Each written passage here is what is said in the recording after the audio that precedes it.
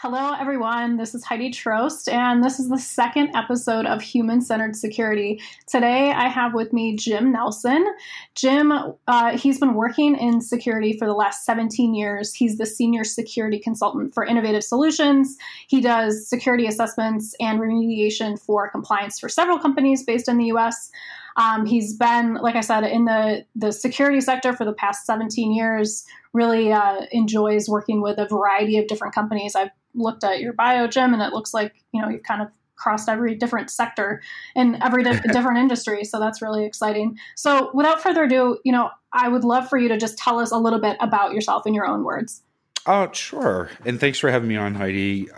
Well, I guess I'll just start out that I'm a United States Marine Corps veteran. And I have been working in information security for the better part of the last 17 years, doing a lot of consulting across healthcare, banking, finance, enterprise, not-for-profit, small and medium businesses. And information security is just really something that back then I kind of fell into and I got really immersed in. It was just very interesting to me, the human behavior of it, and just trying to help businesses set up what makes sense for, their risk profile, if you will. So, yeah, and I think I knew this before, but I just was reminded of it. I was looking at your bio, that you were in the United States Marine Corps. How did that influence or play a role in security? It was a completely different type of security. So I'm not sure how much it influenced me getting into information security, but I would just say the discipline of being in the Marine Corps and that camaraderie, really just kind of just flowed over to my professional life, and it's things, trying to set clear objectives and goals for myself and having, that's more of the physical security side, or at least what I did in the Marine Corps. So it doesn't necessarily translate one for one, but, a lot of just the basic principles of, life were things I learned very early in the military. Is, I think I left for boot camp about a week and a half after I graduated high school. So it was kind of, right into the fire, so to speak. Yeah. Well, when you say that, the physical security side of things, I wonder, we've talked about, the idea, trying to break security down into, into analogies or metaphors that people can understand. And information security obviously has the physical element as well. So I wonder if, kind of the way that you thought about things influenced your, role as an information security consultant. It's very possible, because if you think of a network, if we're going to talk about technical security, everything, on the outer layer of it is protected by a perimeter. So if I kind of equate that to my time in the Marine Corps, we were protecting certain assets from a physical standpoint, and there was a perimeter, that would be almost like your human firewall, although we had rifles. So it was, it's a little different, but conceptually, it's really kind of the same. You don't, your first line of defense is that perimeter. So is it strong enough? Do you have, if you look at both sides of that, from a physical standpoint, do you have enough people protecting your perimeter? And this is what, I'm referring to the military. In a technical environment, do you have a firewall in place? Is it configured accurately? Are you taking advantage of, maybe the security advanced threat protections that may be available to you within a firewall? And a lot of people have these next generation firewalls in place, but they're only configured to be a regular firewall and not really taking advantage of all of the things that a firewall could really do for you, such as like intrusion detection, intrusion protection, things of that nature. A lot of people just don't know how to configure that in order for it to work with them. They just use it as a gateway to allow, certain traffic to come in and out of their network, but haven't really kind of gone into that deeper level to make sure that things are set up so you can get the most out of the product that you have already existing in front of you. So rather than telling somebody, hey, you need a new firewall, one of the simple things could be is let's look at your current firewall. Let's see what kind of capabilities and does that fit what you're trying to protect. Yeah, just to take a step back a little bit, it seems like kind of what we're talking about is like people just don't know what they don't know. Right. And there's a bit of education that goes into what you're doing in your consulting. So like, where do you start with a client, a brand new client? So, it really depends on the client to start. But if I had, a lot of times I'll have a client, maybe a smaller, medium size business who really, I almost want to say they're kind of in no man's land from the standpoint that they're not necessarily a healthcare environment where they have to be controlled by the HIPAA security rule or, things of that nature. I would categorize them as a business that, probably has some level of sensitive data for their clients or things that their clients would like to protect. And if they don't, at the very least, they have internal HR information they need to protect. But a lot of these companies don't know, hey, what do I have to do versus what should I do versus should I care about this? And really, it's just looking at everything. So I might take a client like that and say, okay, if they are residing and many of their clients' data are residents of, say, New York State, well, we have the New York State Shield Act that we need to consider and make sure that there, depending on the size of the business, there are reasonable controls in place to ensure that you've done your due diligence on your own environment and you've actually created a risk profile for your own business to say, what the heck is it we're really trying to protect here? What is important? We've got a reputational risk to protect. We have maybe certain data. And then we really try and start diving deeper into that process to say, okay, how are we protecting the data? And is it protected where it's sitting? Is it protected when it's in transit? Who has access to that data? And is that appropriate? You can go really far down the road with a lot of these things and a lot of these types of controls when really what you need to do to start is you need to do a risk assessment. And whether you do that on a self-assessment basis or you get into business with a consultant like myself that could help you walk through that process and what that looks like, you really just need to figure out what is it that I'm trying to protect and do I have the proper controls in place in order to protect it? So, I have a lot of clients like that. They don't know what they don't know.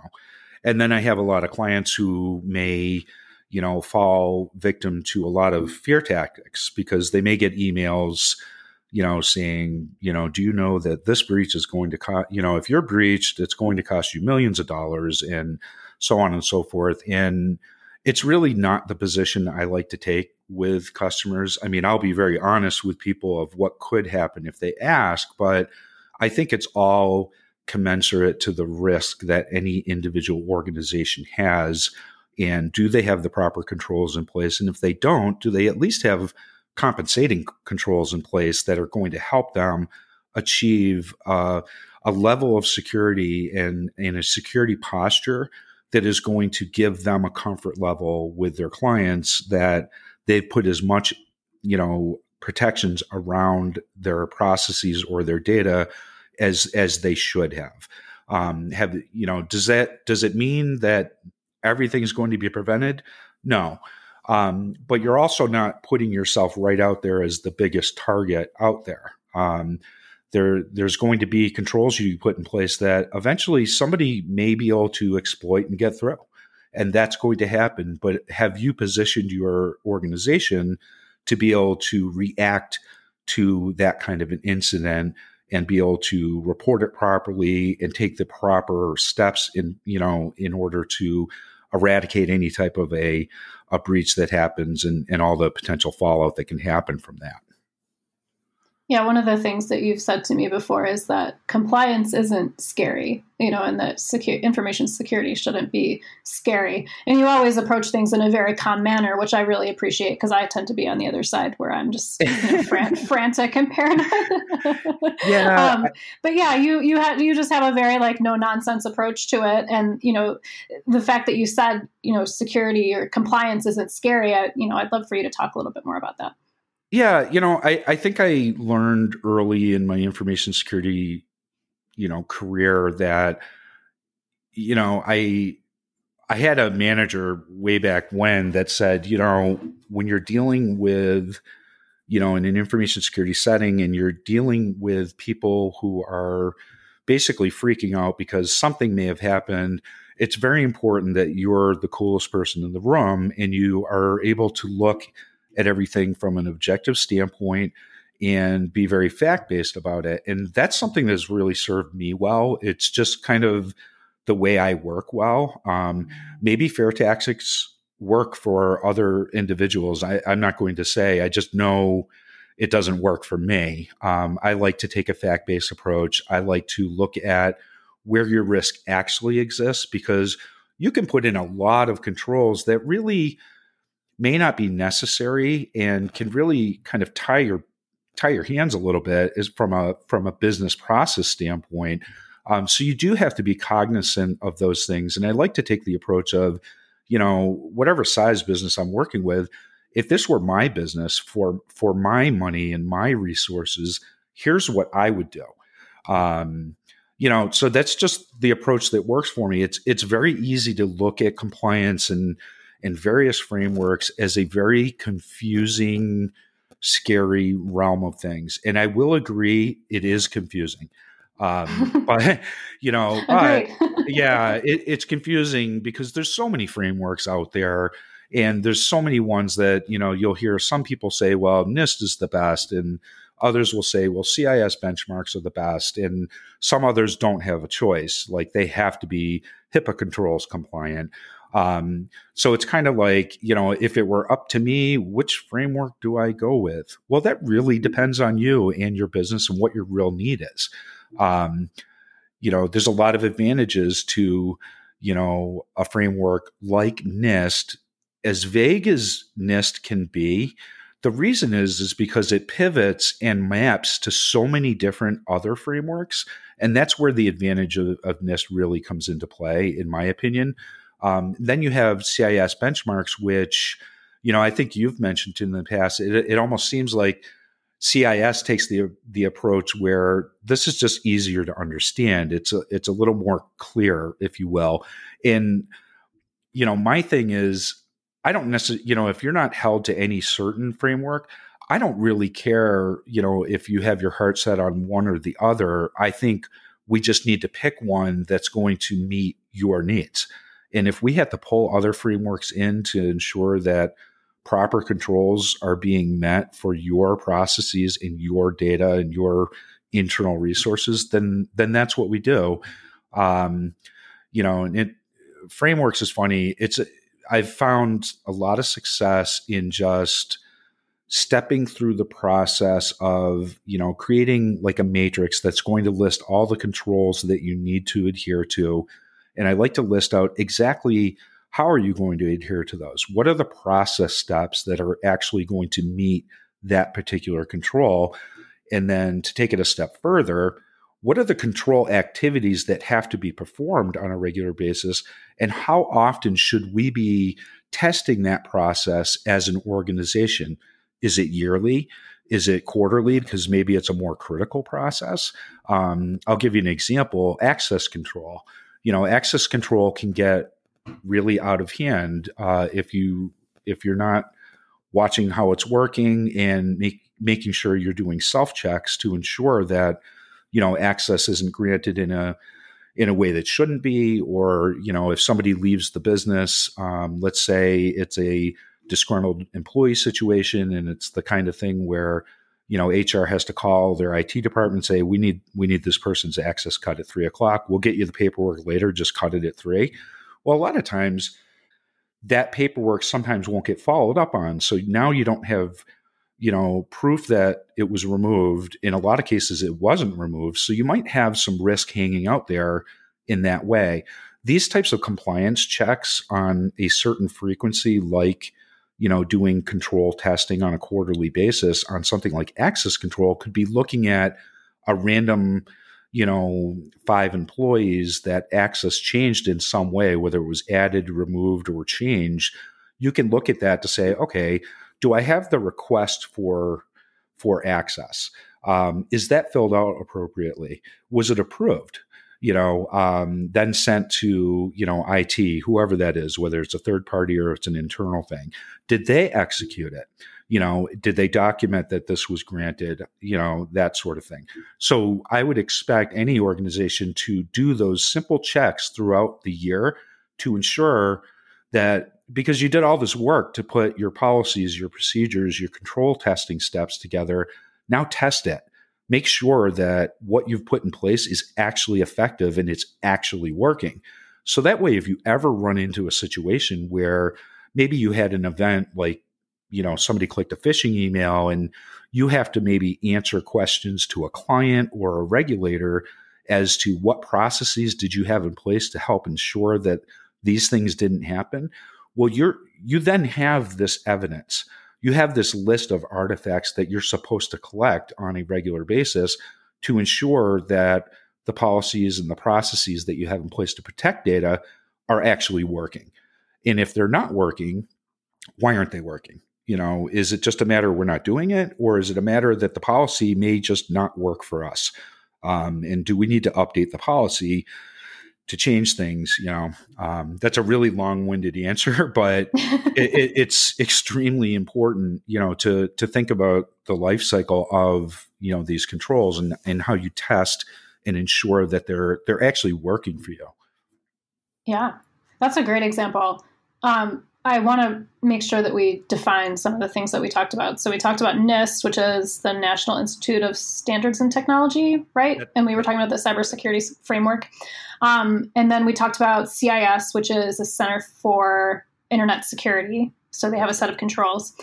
And then when you talk about access, what are you talking about?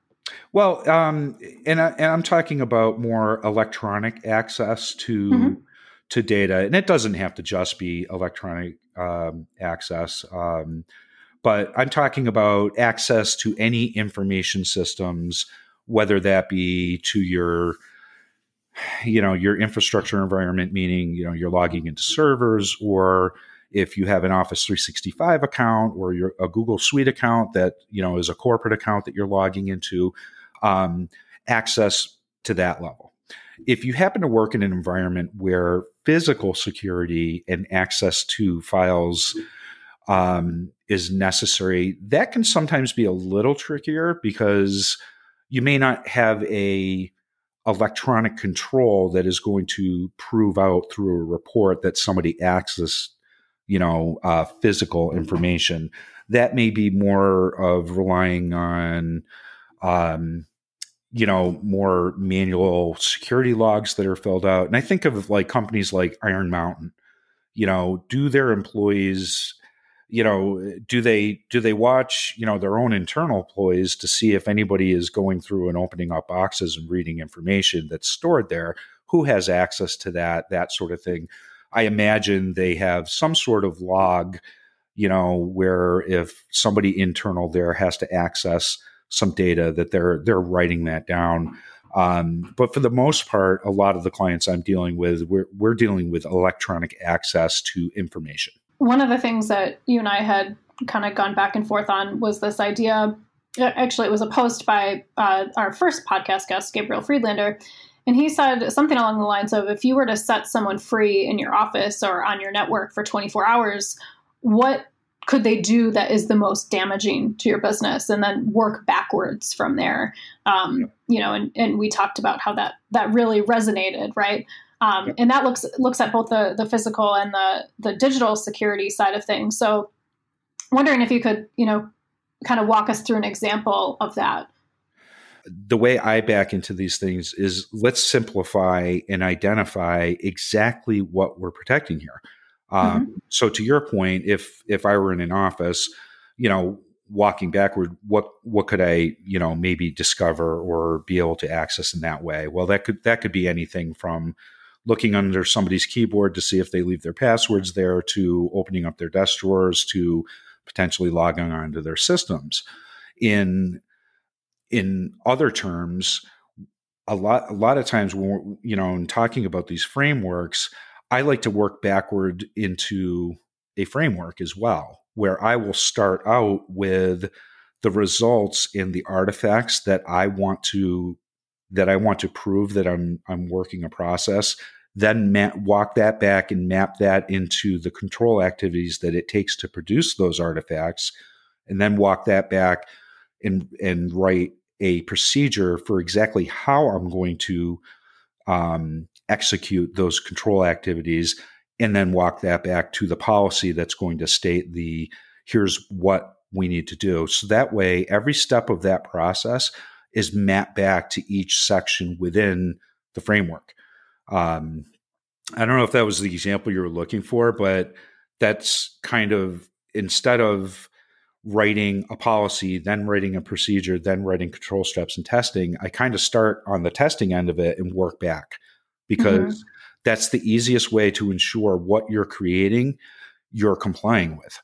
And it's a great way to map everything back to whichever framework you're going with, whether it be NIST or CIS or HIPAA or, whatnot.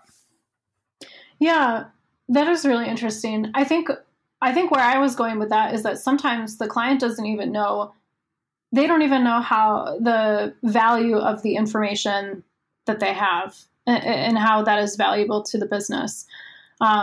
So I guess, walking the client through an exercise where they have to really determine what is the core thing that, we have that is critical to running our business, that if someone went into the network and, we weren't able to get access to it, like it would just completely shut down our business. Because I think sometimes clients don't even have that level of clarity, or they haven't really thought that through. Yeah, sometimes, for the most part, sometimes I'll get some clients that'll say, "Oh, we're secure. We don't keep anybody's social security card, or number here." Mm-hmm. And they really equate to private information to being just a social security number. Right. They don't think about the fact that there could be, business sensitive data such as, mergers and acquisitions information. There could be other personally identifiable information outside of a social security number. Maybe even if you're in maybe you're not a healthcare organization, but if you happen to work with some healthcare organizations, maybe you have a name and a diagnosis of something. Things of that nature. You're right. People don't necessarily think of data in the more broad sense. So we really do. One thing I have to do is I really need to learn my client's business and kind of just keep probing, keep asking, uncovering, interviewing various people in the organization, because that's a great way to find out where risk may be. That maybe the executive level or the ownership of that small business didn't even realize that was a risk. And to give you an example, there is, I did an assessment one time, and the owner was sure they didn't have any sensitive information. Lo and behold, their office manager wrote down every credit card number in just a notebook, and they kept it in their desk, which was unlocked, just in case they ever needed it in the future. Ownership and whoever was managing there had no clue that this was happening, and the worker had no clue that this was a problem. Wow. So yeah, it can really, I really think it's important to get in front of the people who are actually dealing with data, because right. they usually will say, well, we do keep it here and we keep it there too.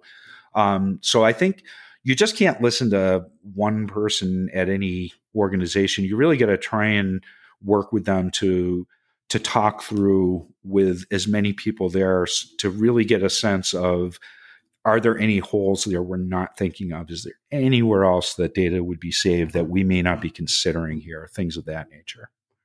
Yeah, I love that example. And that makes me think of UX and, kind of the research methods I have to employ to kind of get to the truth, right? To kind of put the pieces together to get to the truth, which reminds me of something that we kind of have joked about before, in that, security and UX are kind of the two things that no one really wants to bother with. Like, they're just kind of these annoying things. Yeah. Combining UX and security is like, it's like the most annoying thing ever for people, I would imagine. Well, if you think about it, it's like a double negative, right? So, right. So it really becomes a positive. I like that perspective. Right. But I guess I have to do a lot of education around UX, like, why is it valuable? Why should we be spending money on this? Expending resources on this? Like, what's the return on investment? So I'm guessing that you get the same sort of pushback. And how do you convince clients that this isn't, sure, that there is a return on investment? Yeah. And, and I think first and foremost, probably early in my career, I was kind of like, why don't people get this? This is the right thing to do. But I think I also learned how to empathize, as a business owner. Security can be a pain. A lot of these companies didn't get into business so they could just secure data. Like, I get it. Right. Yeah. However, it's 2020. This is what's happening. It's a major threat to, anybody's business if you're ignoring it. So I really like to try and flip the script and make security work for your business from the standpoint that, no, it's not ever going to be a positive line item on your balance sheet. However, putting these types of controls in place are actually going to make your business more efficient. And I'll explain that. Most people would probably say that, IT staff or whatnot at their businesses, 75% of the time, they're probably fighting fires. They're trying to answer to things that are just coming in as problems over and over. And it's really kind of the Band-Aid mentality. It's, whereas if you really take the time to build out your controls, you can have your staff actually, proactively going after security type items to keep your business safe, rather than always trying to put that fire out. And you're never going to get ahead in that way. I feel, by being able to test out your processes and ensure they're working, it's going to make, your IT process or any other process just a lot smoother, a lot more proactive, and you're going after the threats before they're coming to you. And I think that's extremely important. I can't necessarily put a number to it, but any reasonable business person would agree that that is really the way that you want to do business. You always want to be as proactive as possible, because you're going to be more effective, and then your resources will be able to focus on the things that are going to move your business forward, as opposed to always just dealing with issues that are coming in on a regular basis. Yeah, you've talked to me about, making strategic decisions, and that's kind of what I'm hearing here is like, being strategic about this. It's interesting that you talked about the IT department, primarily putting out fires, so they're reactive instead of proactive, like you said. I hadn't really thought about it that way, but that makes perfect sense. The other thing that has come up in our conversations is the checkbox mentality, and that, yep. If maybe you can, instead of me just stumbling over my words, maybe you can describe what the checkbox mentality is. No problem. So, I get a lot of people who, will say, hey, I have a potential client.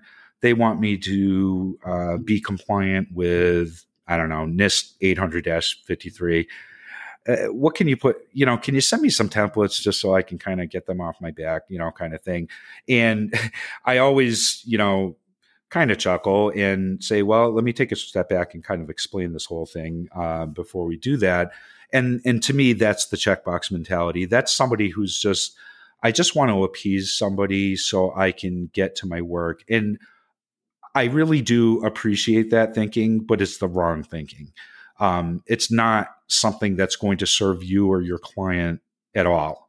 If you are the type of organization who's literally just going to pull some templates off of Google, off the internet, you're really a ticking time bomb at that point, because you haven't invested the time in building that out to ensure that the security, items that you put in place or say you're putting in place are actually in place and working. A lot of times I've seen organizations put policies in place, but they're actually not following a thing. They're just trying to get business. That's going to bite you. You mean like they're going through the motions, but they're not really. Yeah, they're going through the motions. And that's going to bite you at some point. And I honestly hope it doesn't, but the reality is, with the amount of threats and the amount of phishing emails and things of that nature that we're constantly faced with, it's going to get you at the end. And it actually could get you in trouble, because if you're stating to a potential client and putting, and signing a contract with somebody on the basis that you have certain controls around their data, and then something nefarious happens to that data, they're going to come calling and say, wait, you said you had these, controls in place. Why did they fail? It's going to come to the surface very quickly. Well, we didn't have those controls in place anyway. We're just kind of making it look like we do because we want to check this box. If you really don't, so that's the worst kind of box checker, if you will. The next box checker is like, look, we'll do whatever it is you tell us to. I don't want to do it, but we'll do it. That's better than, making it look like you're doing something without doing anything. My advice to people is really do spend a little bit of time getting to know how this framework and how these types of services can really help your business, because I think you will find that it will make your life easier. You're not fighting those fires. The chances that somebody, you're lessening the chances that maybe some of your employees click on that phishing email because you took the time to have somebody train them on how to recognize a phishing email. That's one of a million examples of what could happen out there, but that's really, what you're trying to do. The checkbox mentality it's very tough. I understand it, but it's simply not the right thing. And it can get you, in a place, where you don't want to be, where if you thought you were going to not gain customers before, you really won't. And, customers talk to other customers. So, a lot of this is falling on these organizations from a reputational risk standpoint.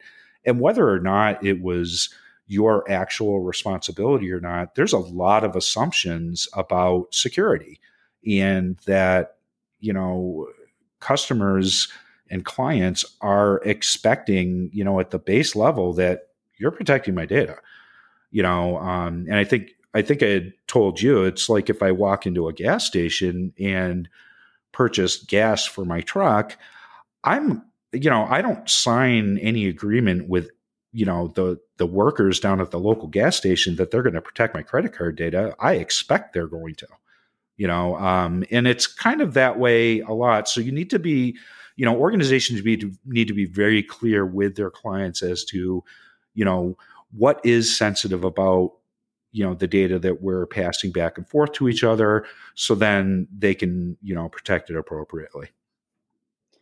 Yeah, that's really interesting. I made a note here about what are the customer's expectations and the customer experience, and your points, kind of tie into that. I was thinking about when all the GDPR stuff came out. What was it, 2 years ago, 2018? Yeah, about that. Yep.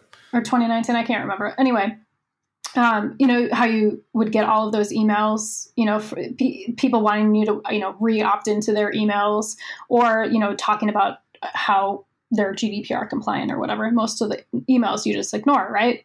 It was just like just another GDPR email.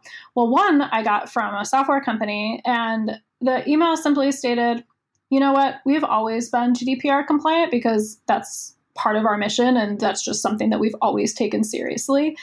And that stood out to me so much because I was like, wow, they were doing this before you had to do it. They've always taken my privacy and security seriously. That's amazing. That really makes that company stand out. So I think, and part of the reason that I'm doing this podcast is because I do think that things are changing and that customers are going to start expecting, even more from organizations from both a security and a privacy perspective. I totally agree. And I'm even seeing clients, I'm having really meaningful meetings, more so the last couple of years than I did in, the beginning of my information security career. I actually had a potential client call last week where the guy was like, hey, I don't have to do any of this stuff. Nobody's telling me to. He goes, I want to because it's the right thing to do. And I want to make sure that my client never has to worry about, their data. And they're not even asking me to do this, but I think it's just the right thing to do. And I think it'll help my guys and, my team, move forward in a professional way and things of that nature. And you're right. That's music to my ears. That's like a client I really want to work with because it's like, okay, this person gets it. They're going to do this because it's the right thing to do. And if you really just pare this down to that basic level, like, what would your mom and dad tell you, or whoever's in charge of you with the kid, what's the right or wrong thing to do? We know what the right or wrong thing to do it. And if we really just kind of keep it at that basic level to say, in some cases, we won't have a choice. We have to put a framework in. And if you do, great, follow it and, work through it and whatnot. But at the end of the day, let's make sure we're putting things in place because it just makes common sense to do it. And I am seeing a trend of that more and more lately. And it's really refreshing from my standpoint because those are just some of the best clients to work with. I can work with anybody and actually bring them onto that type of thinking eventually. But the ones right out of the gate who just, hey, I'm here because I just want to do the right thing. Those are really welcome clients because it's just, they get it. Yeah, definitely. And that makes me so happy that you had a client approach you wanting to do the right thing. So I think that's a great way to kind of, conclude our session here. Do you have any parting advice for people? Oh man, call me. No, I'm kidding. Honestly, I think my parting advice is try not to worry or fall victim to fear tactics in looking at information security. Take a level-headed approach to it. Ask questions. Feel free to reach out to any information security professional. You'll find that most of us will try and help you out or steer you in the right direction. It's really important to just try and not flip out about something somebody's asking you about and just take a very fact-based approach to it, and put your plan together, and I think that's going to serve people very well in the future. So I know that Innovative has the well-architected reviews and you have a security-focused well-architected review, right? It's a 2-hour security consultation. Yeah, there's actually two things. So there's a well-architected review, and that can be security focused, or it can be cloud focused, or if you have an on-prem environment, it can be focused on that. And it's really looking at a lot of different things within somebody's environment and trying to help shape a strategic plan of where you should go and how do you get there and what kind of it kind of listed out so people know. Here's what I could get help with, or here's what maybe I could do on my own. Kind of gives you a direction from that standpoint. We can do a security focused one that really looks at what are the things you have in your current environment, again, whether it be on-prem or cloud, and, are you getting the most out of the security products that you're using, or is there an opportunity to change, or reconfigure some things so you are using your security products in the right way? And I'll kind of refer back to the firewall. Do you have, if there's usually a lot of capabilities on a given firewall. You just don't have it configured properly. So those are the types of things that we could look at. And then we also will do 2-hour on-demand consulting. And that is for a company, if they just want to pick my brain or any one of the consultants or solution architects at Innovative, they can, use this solution architect on demand and have a 2-hour session to just kind of pick our brain and talk through, planning or help answer any questions they may have. Yeah, that's awesome. So they can find more information about that at innovativesol.com, right? innovativesol.com. That's correct. Yeah, everything's on the website. There's more information than you'd ever want on there, and people can read about all the other services that Innovative can offer. And people from a security standpoint, if they wanted to, they could reach out to me directly as well. Awesome. Well, thanks so much, Jim. I really enjoyed this conversation. I appreciate you taking the time to talk to us. You're welcome, Heidi. It was a lot of fun.